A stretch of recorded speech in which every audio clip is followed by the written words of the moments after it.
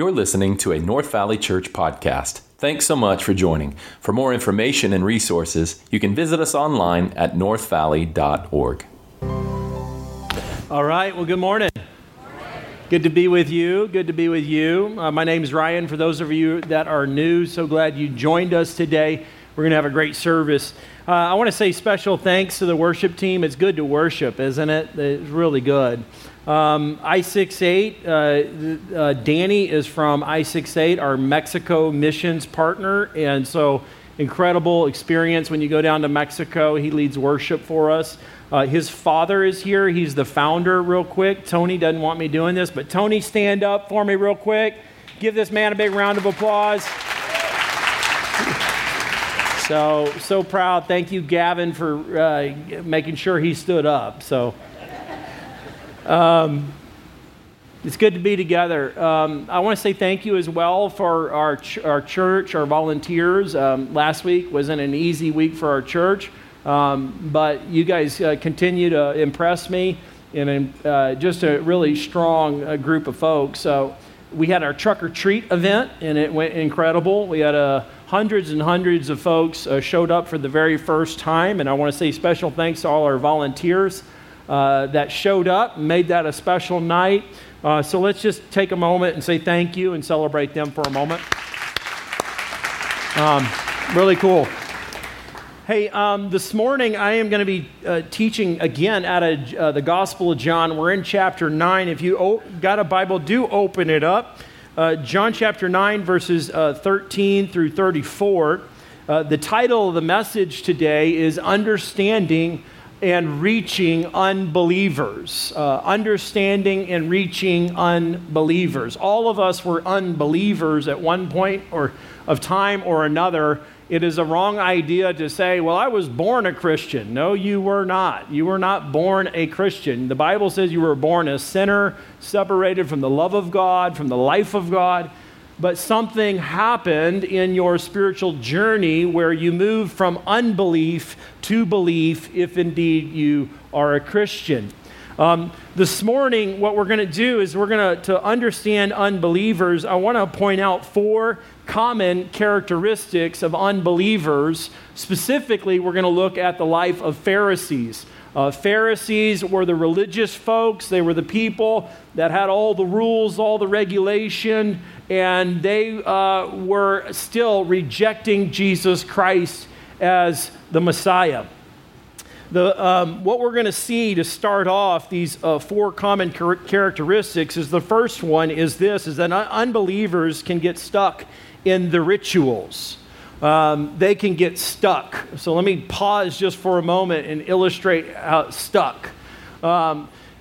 Several years ago, about 5.5 years ago, before this campus was opened up, it was basically a wasteland. You couldn't even drive a vehicle onto the property. We bought this property during the recession. It used to be a bar and a restaurant over at our kids' building. And it was funny, during the first service, I had folks show up and they're like, Pastor Ryan, I'm like, hey, have you been here before? No, this is our first Sunday. Well, actually, we've been here before. We used to attend the bar. And I'm like, you're okay. Glad to have you. And so it was a bar and a restaurant over at the kids' place. We say at North Valley, from the bar room to the Sunday school classroom, there you will find North Valley.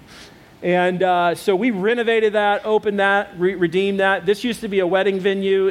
We redeemed it, restored it. It's a beautiful wedding venue today. And it's used for the praise of Jesus Christ and the equipping of believers and for unbelievers to experience God.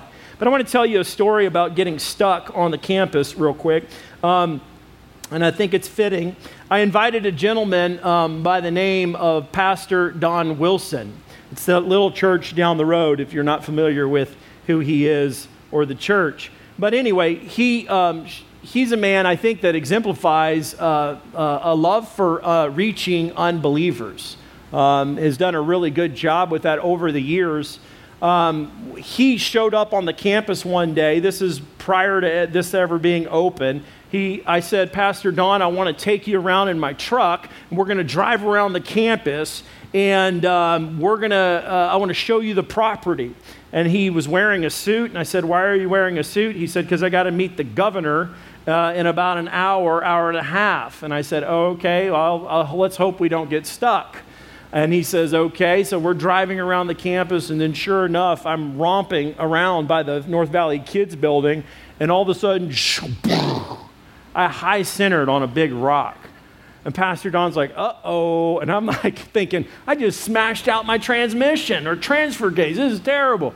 So he's like, hey, let me get out of the truck and rock it with you or push it. And I'm like, he's wearing a suit. I'm like, no, I don't think that's a good idea. He gets out anyway, and he's like, come on, floor it. And I'm thinking Mud's just going to go, and I'm thinking, this is not going to be good. He's going to hate me for this. So anyway, we get out, push, and romp around, and then finally, we get in the truck, and what we had to do, if you've ever been high-centered on a vehicle, you have to sometimes rock it back and forth so that the tires can catch get some friction and then drive off. So we're sitting in there, and we're both going like this, back and forth, and we're really throwing our shoulders into it, and we're gassing it at the same time. Wah, wah, wah. Finally, and we ramp off. He slaps my knee and goes, woo!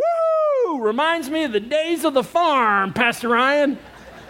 And I'm like, this guy's great. Like, he loved that we got stuck. Today, what I want to do is I want to show you that we can all get stuck, but unbelievers get really, really stuck. And it's very, very hard to get out. I can't tell you how many folks have showed up to our church, perhaps out of a Catholic background, or perhaps out of a Mormon background, or perhaps out of some kind of religious background, and they think, listen to me, they think that Christianity is a bunch of rules and regulations, and they are stuck. They do not understand that Christianity is an invitation to a relationship, not rules, not regulations. It's an invitation to a relationship with the high King of heaven, the maker of heaven and earth, that we can have a relationship with God through the person and the work of Jesus Christ. Amen? So here's the deal. What we're going to see is these religious people, but when I say religious, I mean the ones that are stuck on rules and regulations, don't understand that there's an invitation to have a personal relationship with the living God. He is Jesus in the flesh right there before them. And they don't get it. Unbelievers can get stuck on the rituals. Let's look at it. Verse 13, it says that they brought to the Pharisees the man who had formerly been blind. Remember last week I told you about the man that Jesus had healed. He was blind from birth.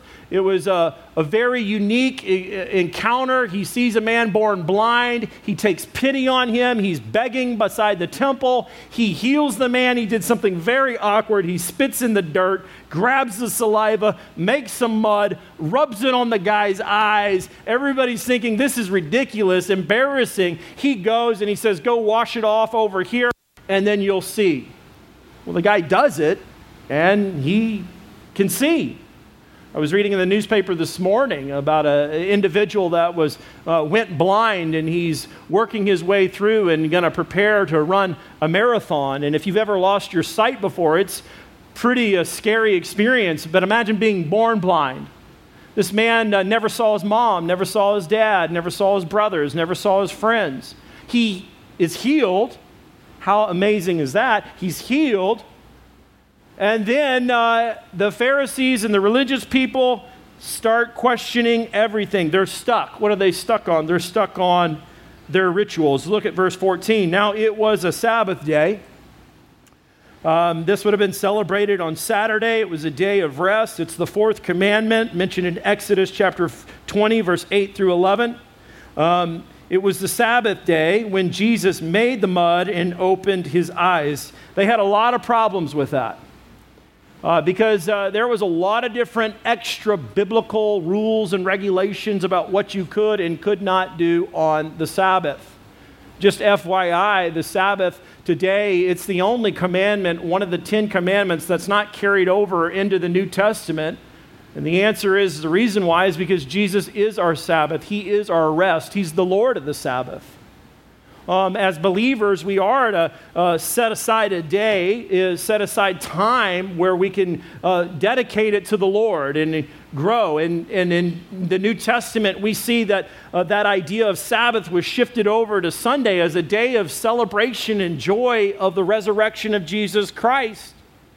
And so Pastor Craig, a buddy of mine, he's here in the church today. He wrote a book about the 10 Commandments and the role that it plays. I've got a couple of copies. If anybody wants one right after service, I'll give it to you. These guys are hung up on that. Look what it says.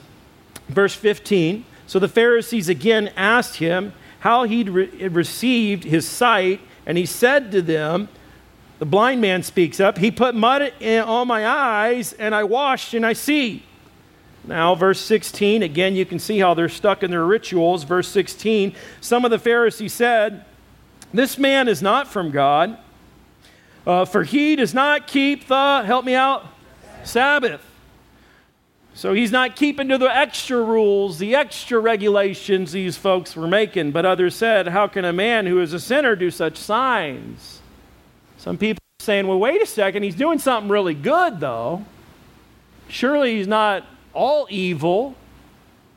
There's a lot of question and debate, and there's division. Look what the last part of the verse 16 says, and there was a division among them.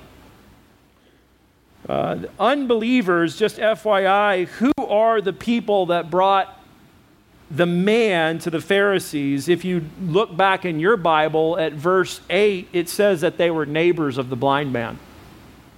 Unbelieving neighbors thought, this is ridiculous. The name of Jesus is going out everywhere. We better take the blind man who can now see over to the religious authorities and get him checked out. We got to investigate this thing, investigate this blind man to see if this is truly authentic or not. Understanding unbelievers, 4 characteristics of the unbelieving Pharisees. Number 1, unbelievers, like I said, can get stuck on the rituals. The unbelievers, Pharisees back then, they were stuck in their traditions. They were stuck on their extra biblical ideas. There was, in the Jewish faith, and still is, it's what's called the Mishnah. There's, with the Mishnah, it's a collection of sayings and ideas that are not even in the Bible, that are trying to add extra rules or build what I would say extra fences around religiosity. It's what we would call legalism. It's when you take something that is true and then you add 5 truths to it, or what you think is true, and all sorts of extra rules. Their traditions were extra biblical. It was called the Mishnah. There was 39 different categories on how you could operate on the Sabbath. Their trouble was Jesus. Jesus didn't keep the Sabbath like they wanted. Why is that? Because Jesus shows up and he says, I'm the Lord of the Sabbath. I'm the fulfillment of the law. You don't need this Sabbath. You need me. In fact, Jesus kind of made a common occurrence to break the rituals. What he did 7 different times, mentioned where he heals on the Sabbath. He heals a man who was in Matthew chapter 12. He heals a man in the synagogue. Mark chapter 1, a demoniac. He heals him. The apostle Peter's mother-in-law heals her. A man with dropsy, Luke 14, he heals him on the Sabbath. John 5, a paralytic man by the pool of Bethesda, which I taught on. And here in John 9, he heals this blind man. What about unbelievers today? How do they get stuck in rituals too? How do they get stuck? I'll say this. Think about it like this. So many people, when you ask them, what is your faith background? They'll say, well, I'm Christian. Oh, really? That's great. Awesome. Tell me about your faith. Well, I pray. I attend church from time to time, not a lot. I was infant baptized. Okay. And so what is it like to have a relationship with God? I don't know. I just told you. I just said I pray every once in a while. I have given money to the church. But here's what happens. Unbelievers are stuck in the rituals and do not understand that there's an invitation for a relationship with Jesus Christ. The only thing that saves us, ladies and gentlemen, is not our rituals. It's a relationship to Jesus Christ. We can have fellowship with God the Father through the person and the work of Jesus Christ. Jesus said, I am the way, I am the truth, and I am the life. Nobody gets to the Father but through Jesus. Amen? So what you need to understand so many different times, if you're out trying to share your faith to an unbeliever, guess what's happening? In their mind, they're thinking, oh, well, you prayed. Oh, well, you've been baptized. Oh, so that's the extent of your Christian faith. What you need to do more than anything is lean in and say, let me tell you about the relationship that I have with Jesus Christ. That's a game changer. Well, what does that relationship look like? Well, the Bible tells me that I have the Holy Spirit, and the Holy Spirit helps me to make decisions. Jesus Christ is a friend to sinners. God the Father, I'm in a relationship with the Trinitarian God, which is incredible. But your life, you are following not rituals. You are following a person. Jesus said, come, follow me. That's not an invitation to rituals. That's not an invitation to a bunch of rules. It's an invitation to the relationship that is most primary to who you are as a human being. He is the creator. You are his created. Amen? Unbelievers do not understand oftentimes that there's a relationship. They get stuck in the rituals. And you need to get in that truck and rock the truck until they get unstuck. You got to help people to understand that many people, when you're talking about Christianity, they're stuck. They're stuck. They're stuck in the prayers. They're stuck in the liturgy. They're stuck in the attendance. They don't get it. These folks did not get it. Number 2, 4 characteristics of the unbelievers. Unbelievers, you're going to see how they can be super skeptical. It's normal. Verse 17, so they said again to the blind man, well, what do you say about him since he opened your eyes? Notice what it says in verse 17. So they said, help me finish it. So they said, no, let's do it. So they said, there you go. Let's do that again. So they said, again and again and again and again. Why are they asking the same questions over and over again? Because they're skeptical. So they said again to the blind man, remember, the neighbors of the blind man brought him in. They bring him before the Pharisees, the religious authorities, and now the religious authorities, they said again to the blind man, what do you say about him since he opened your eyes? What do you say about Jesus? What do you say about him? He said, well, he's a prophet, at least. At least he's a prophet. Jesus says, is the prophet. He's the final, greatest prophet. Verse 18, the Jews did not believe. They did not believe. The Jews did not believe. They did not believe. This is the problem with Judaism today. They do not believe Jesus is the Messiah. He simply maybe was a good man, a good teacher, but he definitely is not the Lord. The Jews did not believe that he had been blind and had received his sight until they called the parents of the man. Imagine that. That's kind of embarrassing. Let's go get the parents involved. They called the parents of the man who had received his sight, and they asked them, have you ever heard this statement before? Is this your son? I remember folks would tell my dad that, is this your son? My dad would look and go, no, I don't know him. I don't know. Not my boy. Is this your son?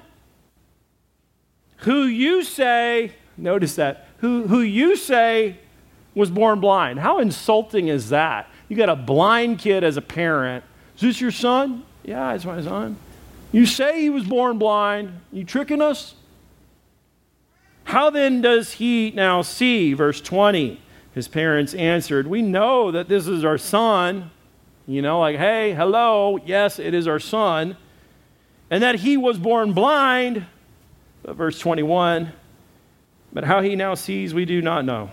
Nor do we know who opened his eyes. Ask him. He is of age, meaning he's old enough. He can talk for himself. He will speak for himself. Now, here's a little side note. I'll give you some backstory here. They're not quite telling them the whole truth. They know what happened. That boy came home. Can't you imagine what that was like? Mom, Dad, son, why are you so excited? I see you. What? Jesus healed me. They knew. There's no way. They knew. Verse 22, the Apostle John gives us the commentary. His parents said these things because they feared the Jews, for the Jews had already agreed that if anyone should confess Jesus to be the Christ, he was to be put out of the synagogue. That's the commentary. That's the insider note. That John the Apostle, who's walking around with Jesus, sees all this take place. Jesus' nearest and dearest disciple recorded that for you and me to understand a little bit about what's going on. They're afraid. They didn't want to get kicked out of the faith. That's what that meant, is not just you're out of our attendance, you're out forever. You are an unbeliever, unloved, unwanted, unworthy. You are no more. Verse 23, therefore his parents said, he was put out of the synagogue, therefore his parents said, he is of age, ask him. So verse 24, picking up in verse 24. So for the second time, again and again and again, they called the man who had been blind and said to him, give glory to God. So they tell the man who'd been born blind, why don't you give glory to God? That's interesting. Note that. We'll come back to that. We know that this man is a sinner. He answered, the blind man answers, whether he's a sinner, I do not know. One thing I do know, that I was blind, now I see. That second characteristic of unbelievers are skeptical. When you encounter unbelievers, there's a high level of skepticism. If you are an unbeliever, you're not a person who says, I'm confident I'm a follower of Jesus Christ, I live for him, I'm sure there's a fair deal of skepticism that haunts you oftentimes. Let's look at these Pharisees that were unbelievers. These Pharisees were not satisfied. They were very skeptical with the personal testimony of the blind man. They said all things against him. They did not believe in the miracle. They thought it might be a fake healing. They might have thought this is the parents are lying too. And then they go on to say, when they say give glory to God, I do not think they're saying give glory to God. They could be saying give glory to God, not to Jesus, you were healed. They could be saying that, hey, give glory to God, but don't include Jesus. But I think probably more so what they're saying is give glory to God in the sense of tell the truth. Why don't you give glory to God and quit lying? Give glory to God and tell the truth. There's a lot of skepticism, and let me pause for a moment for some of you who have had doubts in your Christian faith. You're a genuine believer, but you've had doubts. That's okay to have doubts. Thomas was one of the disciples. He was a doubting disciple. Remember, he said after the death, burial, and resurrection of Jesus Christ, Jesus appears and then in a locked room, and Thomas is there, and he's like, if it's you, let me see your hands. And Jesus doesn't say, shut up, Thomas. He says, here you go. Here's my hands. Here's the side I was pierced. There's a difference, though, between doubt and disbelief. Doubt has elements of faith. Disbelief lacks faith. It's okay to have doubts like a Thomas. He didn't disbelieve Jesus was who he said he was. He just had some doubts. As a believer, for me, I remember in college, I had a lot of doubts. I was just became a Christian right outside of high school. I kind of looked back at my life and I thought, you know why I made a decision to follow Jesus Christ? Because my life was a train wreck. I was that kid. I was a kid who made all the bad choices. My dad didn't even want to claim me sometimes, and rightfully so, defaming the Rice family name. I'm the train wreck.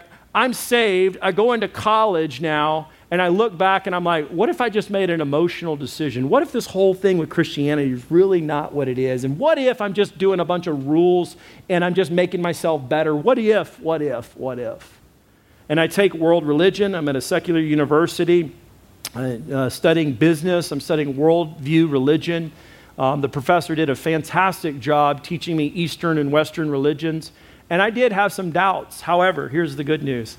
Through all the doubt, I pressed through and studied, and I looked at all the religions, and I'm like, Jesus is Lord.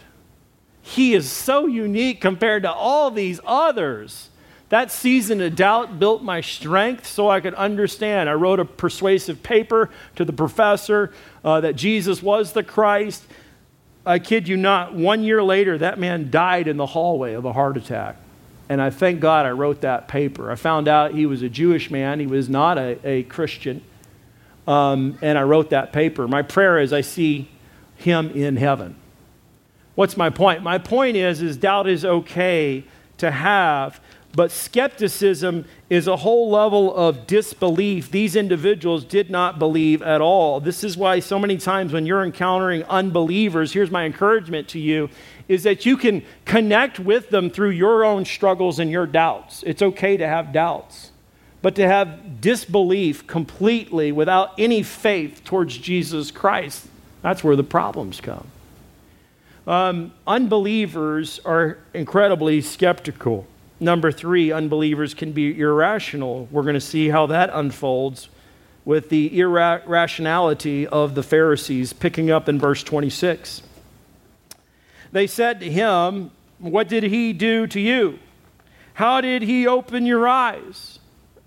They've asked this question so many times. They keep asking the same questions. It's not logical. Have you ever had somebody just keep asking the same questions over and over, and you're like, are you with me? Are you paying attention? This is what my wife does to me sometimes. Are you with me? Are you paying attention?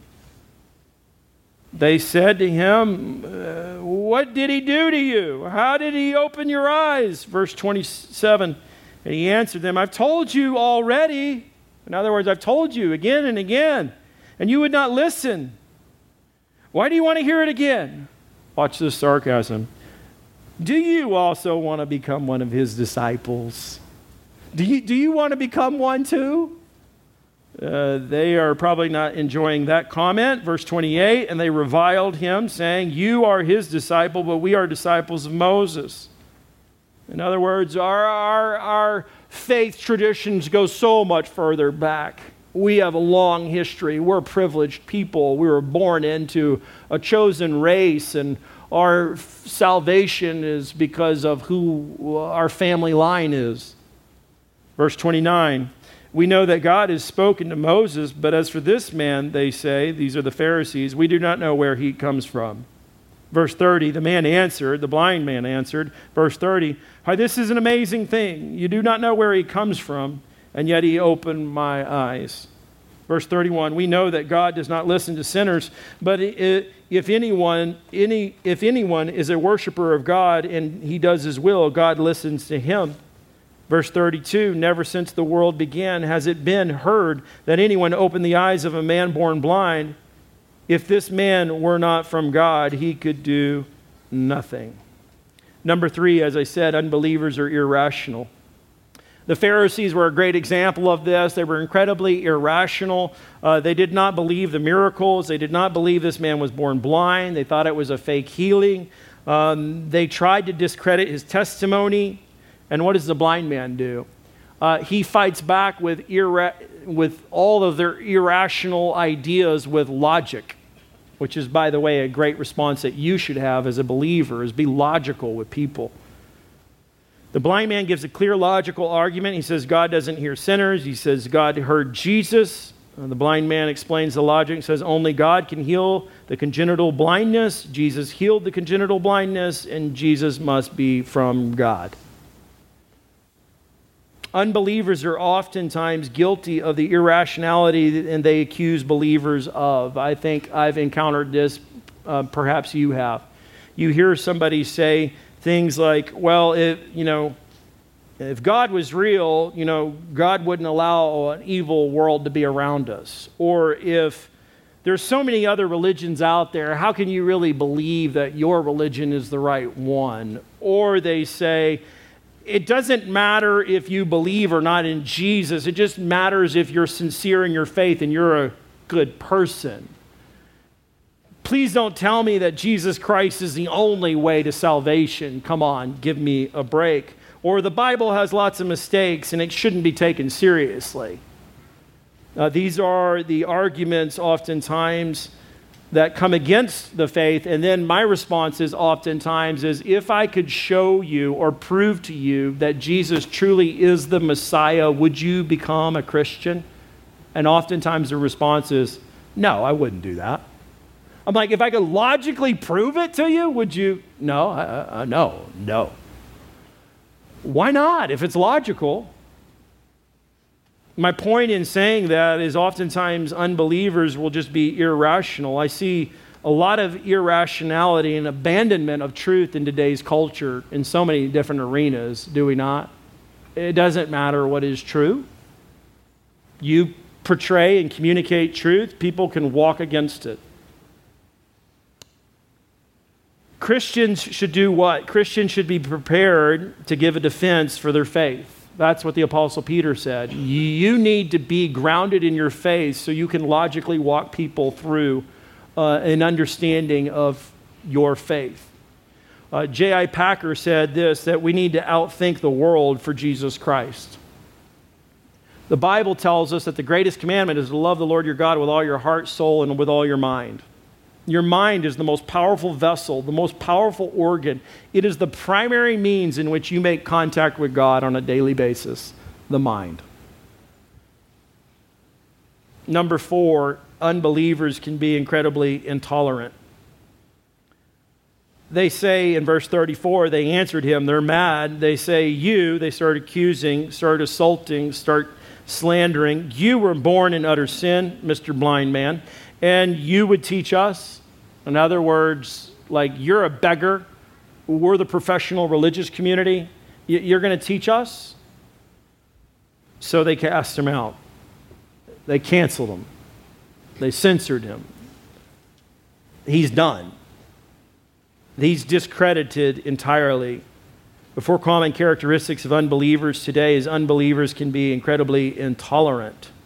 This means they will not tolerate your voice about Jesus Christ. Now, this is not everybody, but this is, I really think it is a minority in many realms of the unchurched, at least, that are absolutely intolerant. But the minority the squeaky wheel gets the grease.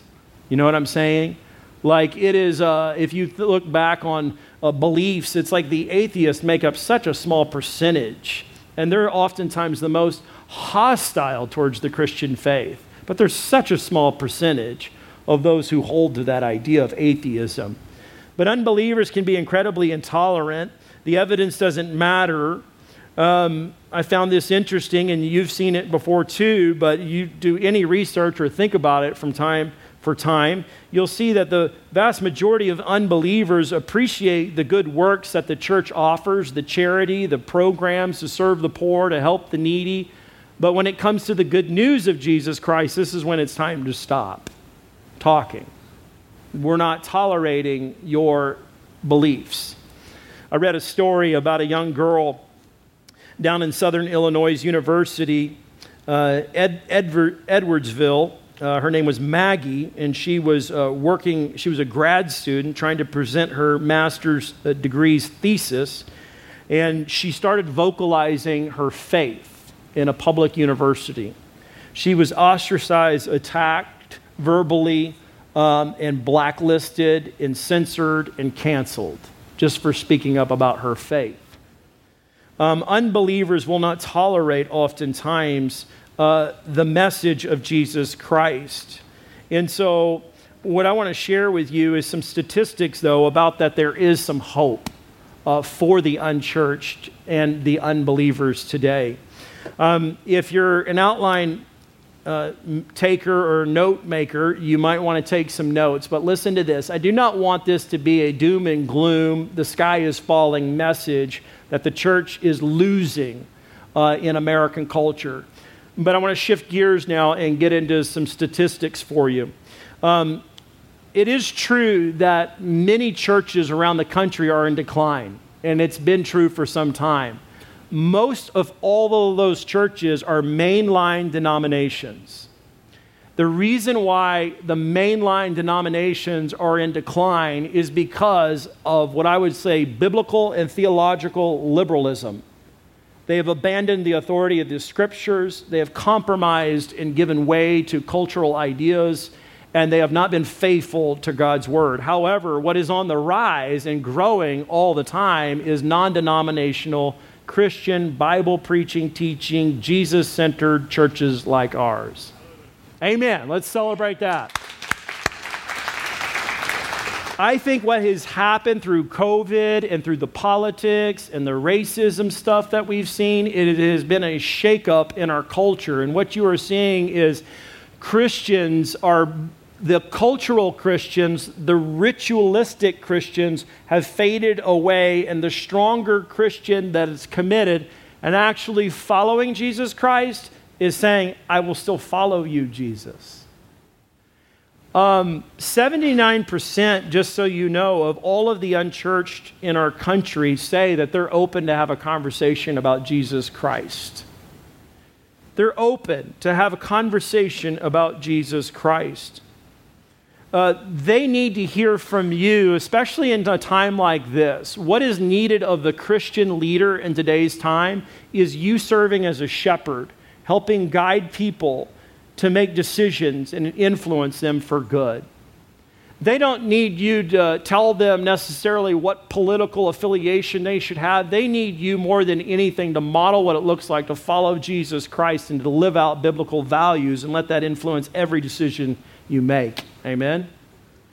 You need to be grounded in God's word because it is a sea of unbelievers in so many realms, but they are actually open to conversation if you would just guide them like a good shepherd. And every mom and every dad and every man and every woman, you have influence. You have an influence to be a voice for good, a voice to help that will point people to Jesus Christ. And in a time like this, when there's so much intolerance, you need to tolerate the intolerance. Are you with me? You need to put up with their intolerance, their canceling, their censoring, so that you can still have a voice. Jesus said that you're a light to the world. Jesus said, I'm the light to his disciples for a little while, and then I'm leaving, and then you're the light. So here's what I want to share with you in light of the next 10 years for our church and how we can be a light and how we can reach the unchurched. 12 ways we're going to reach the North Valley for Jesus Christ over the next 10 years. Number one, I just want you guys to understand my heart and my style so you can understand. Number one is we will offer what's called life applicational expository preaching. What does that mean? That means every Sunday that you come, you're going to find something that you can apply in your life. You're going to find something that you can figure out how you put it into practice. The Bible says that we're new creation and that we're transformed. And listen, information does not mean transformation. Amen? The more you know doesn't always necessarily mean the more you're going to grow. Information does not equal transformation. What equals transformation? When you allow the Holy Spirit to help influence and apply the Word of God in your life. When you allow God's truth to have a bearing upon your activities. When you allow your beliefs to transform your behaviors. Are you with me? So, number one, we offer life applicational expository preaching. That means that we're going to go through the Word. We're going to go through the Gospel of John. It might take us another 2 years, but we're going to go through it. But I promise I'm going to help it make it relational and applicational so you can apply it into your life. Number two, we offer open community groups. We want people to belong before they believe.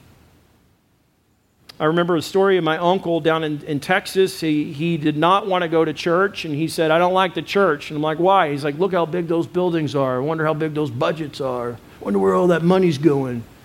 He's like, Ryan, I like you. I just don't like the church.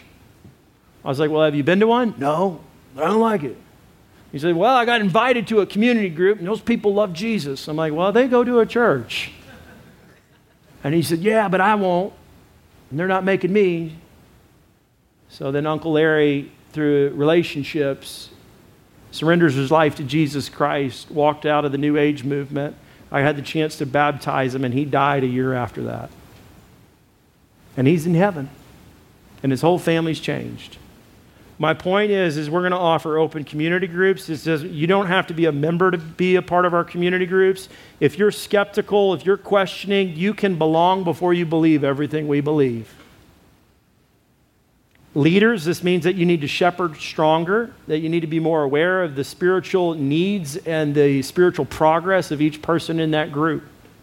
Remember a story of the Mollenauers, Tommy Mollenauer and the Hansons here in our church.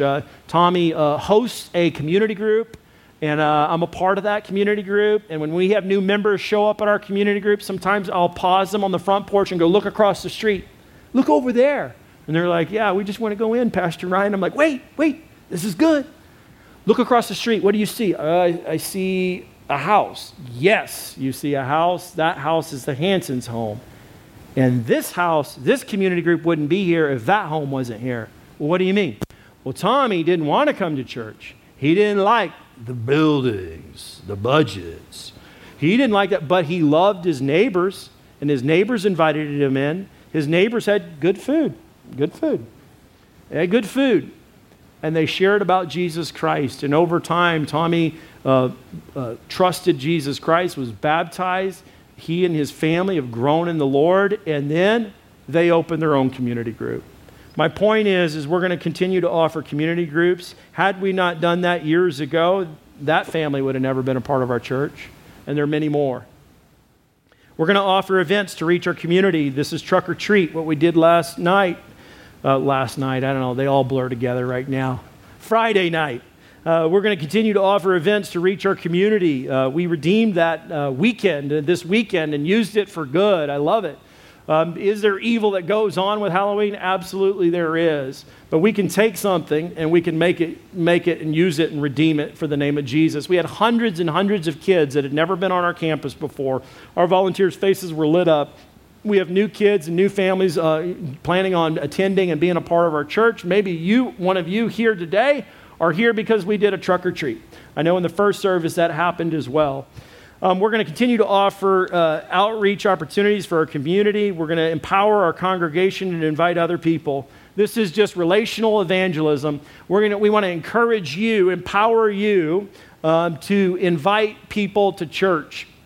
Let me move through these bullet points a little quicker. Like I said, we're going to empower our congregation to invite others. This means that you're simply inviting people to church.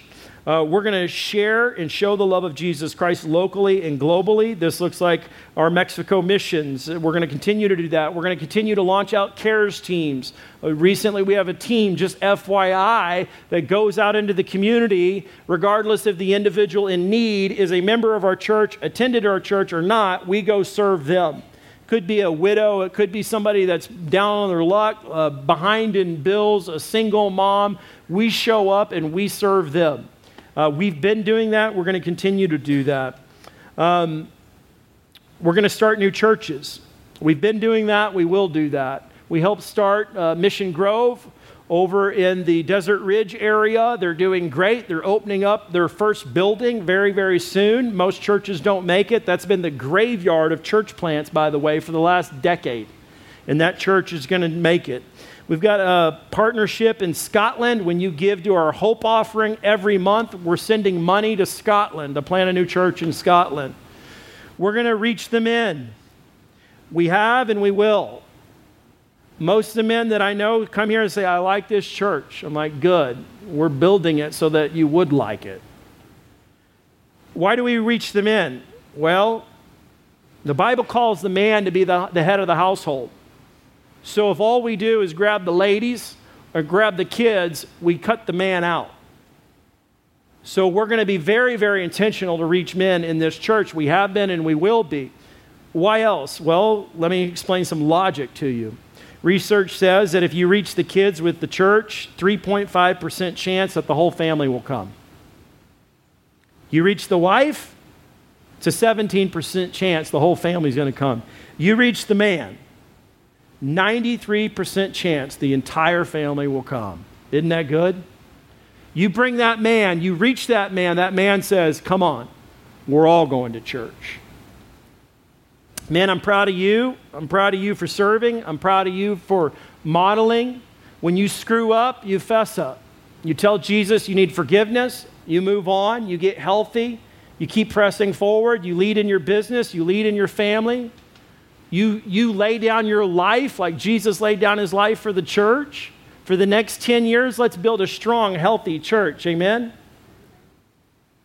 We're going to equip the next generation. Our kids get a great, solid education. They learn the Bible twice before they get into junior high. We've established a guides program for our junior high and our high school. So we develop student leaders. At junior high, these kids, if you ever see them, they're wearing red shirts. That means that they're a leader. That means they're a student leader. And we're giving them a vision and ambition of what does it look like to be a student leader, a servant leader for Jesus Christ. They're called guides because they're supposed to help guide along the little ones. So many churches have a disconnect of having their junior high and high school kids once they graduate to get back into the church. But we're building a church together where the entire family is perhaps mobilized for ministry and mission. This is why at Mexico you can see that the kids come. My daughter, who's 11 years old, she's been on 4 house builds. She tells her friends, I'm not going skiing for spring break. I'm going to go build a house. And they say, no, you're not telling the truth. And she's like, I built 4, I'll build 5.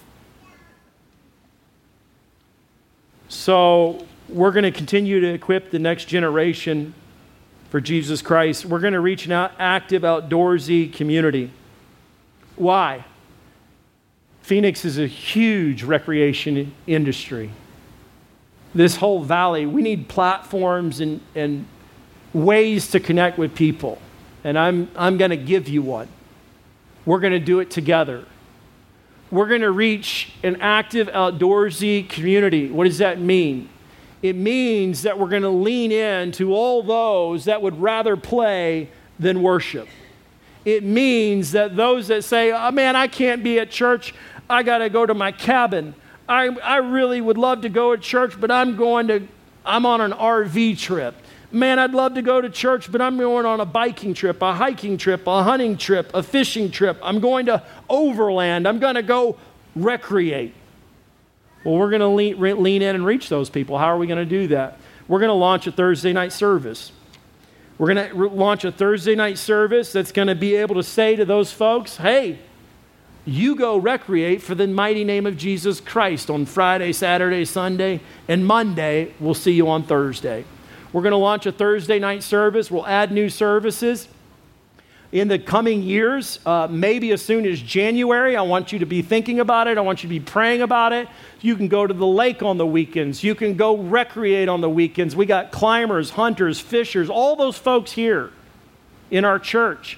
And what if the church was mobilized to go into those areas that they love and share and show the love of Jesus Christ? I don't know. I just want to do church different. I know it's not an easy time to talk about ramping up all these things, but these things have been on our heart for a very long time.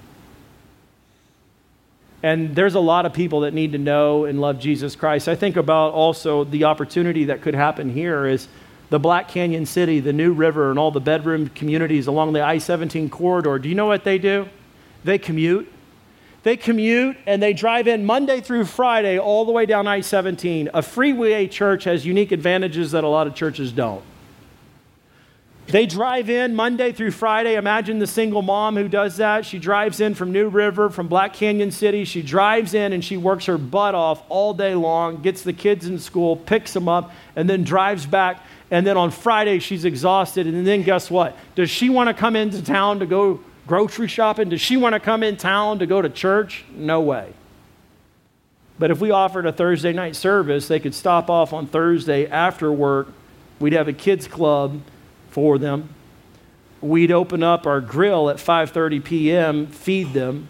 We'd offer a worship service for them.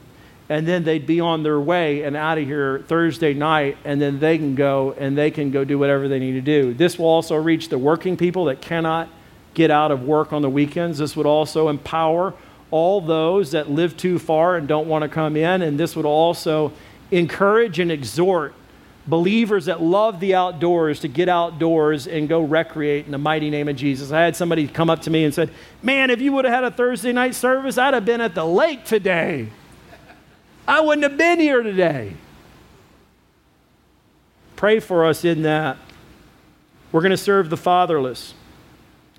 We're going to serve the fatherless. We're going to do that. We've been doing that. We're going to continue to do that. I want to share with you just a great story and thankful for it. Phil Steenstra is a father mentor for our program. We have a program called Fathers in the Field, and what we do as a church is we mentor fatherless boys, get the word out. Single moms that have fatherless boys, we give them father mentors.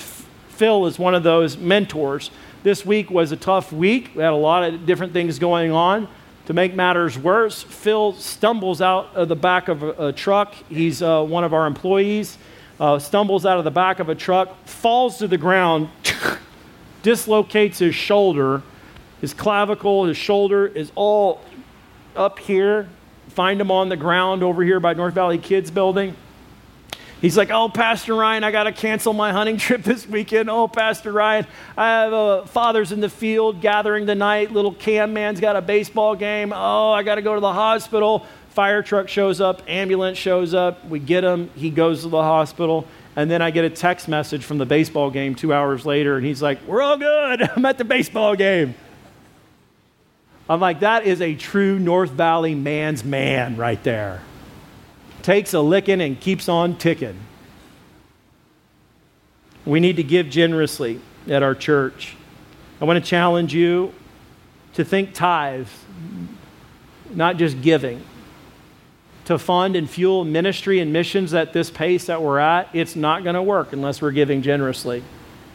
We have commitments in Scotland. It's the very first commitment we've done ongoing, and money just pours out every month. But this is God's church, amen? And as believers, what we got to do is we got to fund and fuel the ministry and the missions, and we do that together. If we work better together, we're going to have a greater impact. Let's pray. Heavenly Father, I pray that in our time moving ahead, we just worship you and thank you for the work that you're doing in our lives, in our church, and pray that we would be a part of that. Father, for all those that may feel a little distant from you and not sure where they're at, I pray that today would be the day that says, I'm giving my life to Jesus Christ. I'm surrendering my life right here and now. And I'm ready for you to make a change in my life. I acknowledge my sin. I believe you, Jesus, to be the forgiver of sin. I confess you as my Lord. Save me. And Father, for all of us, might you empower us to share and show the love of Jesus to our friends and our family that are in great need. In Jesus' name, amen. Thanks so much for listening. If you'd like to support North Valley Church by partnering with us through giving, you can do so by visiting us online at northvalley.org. Thanks and have a great day.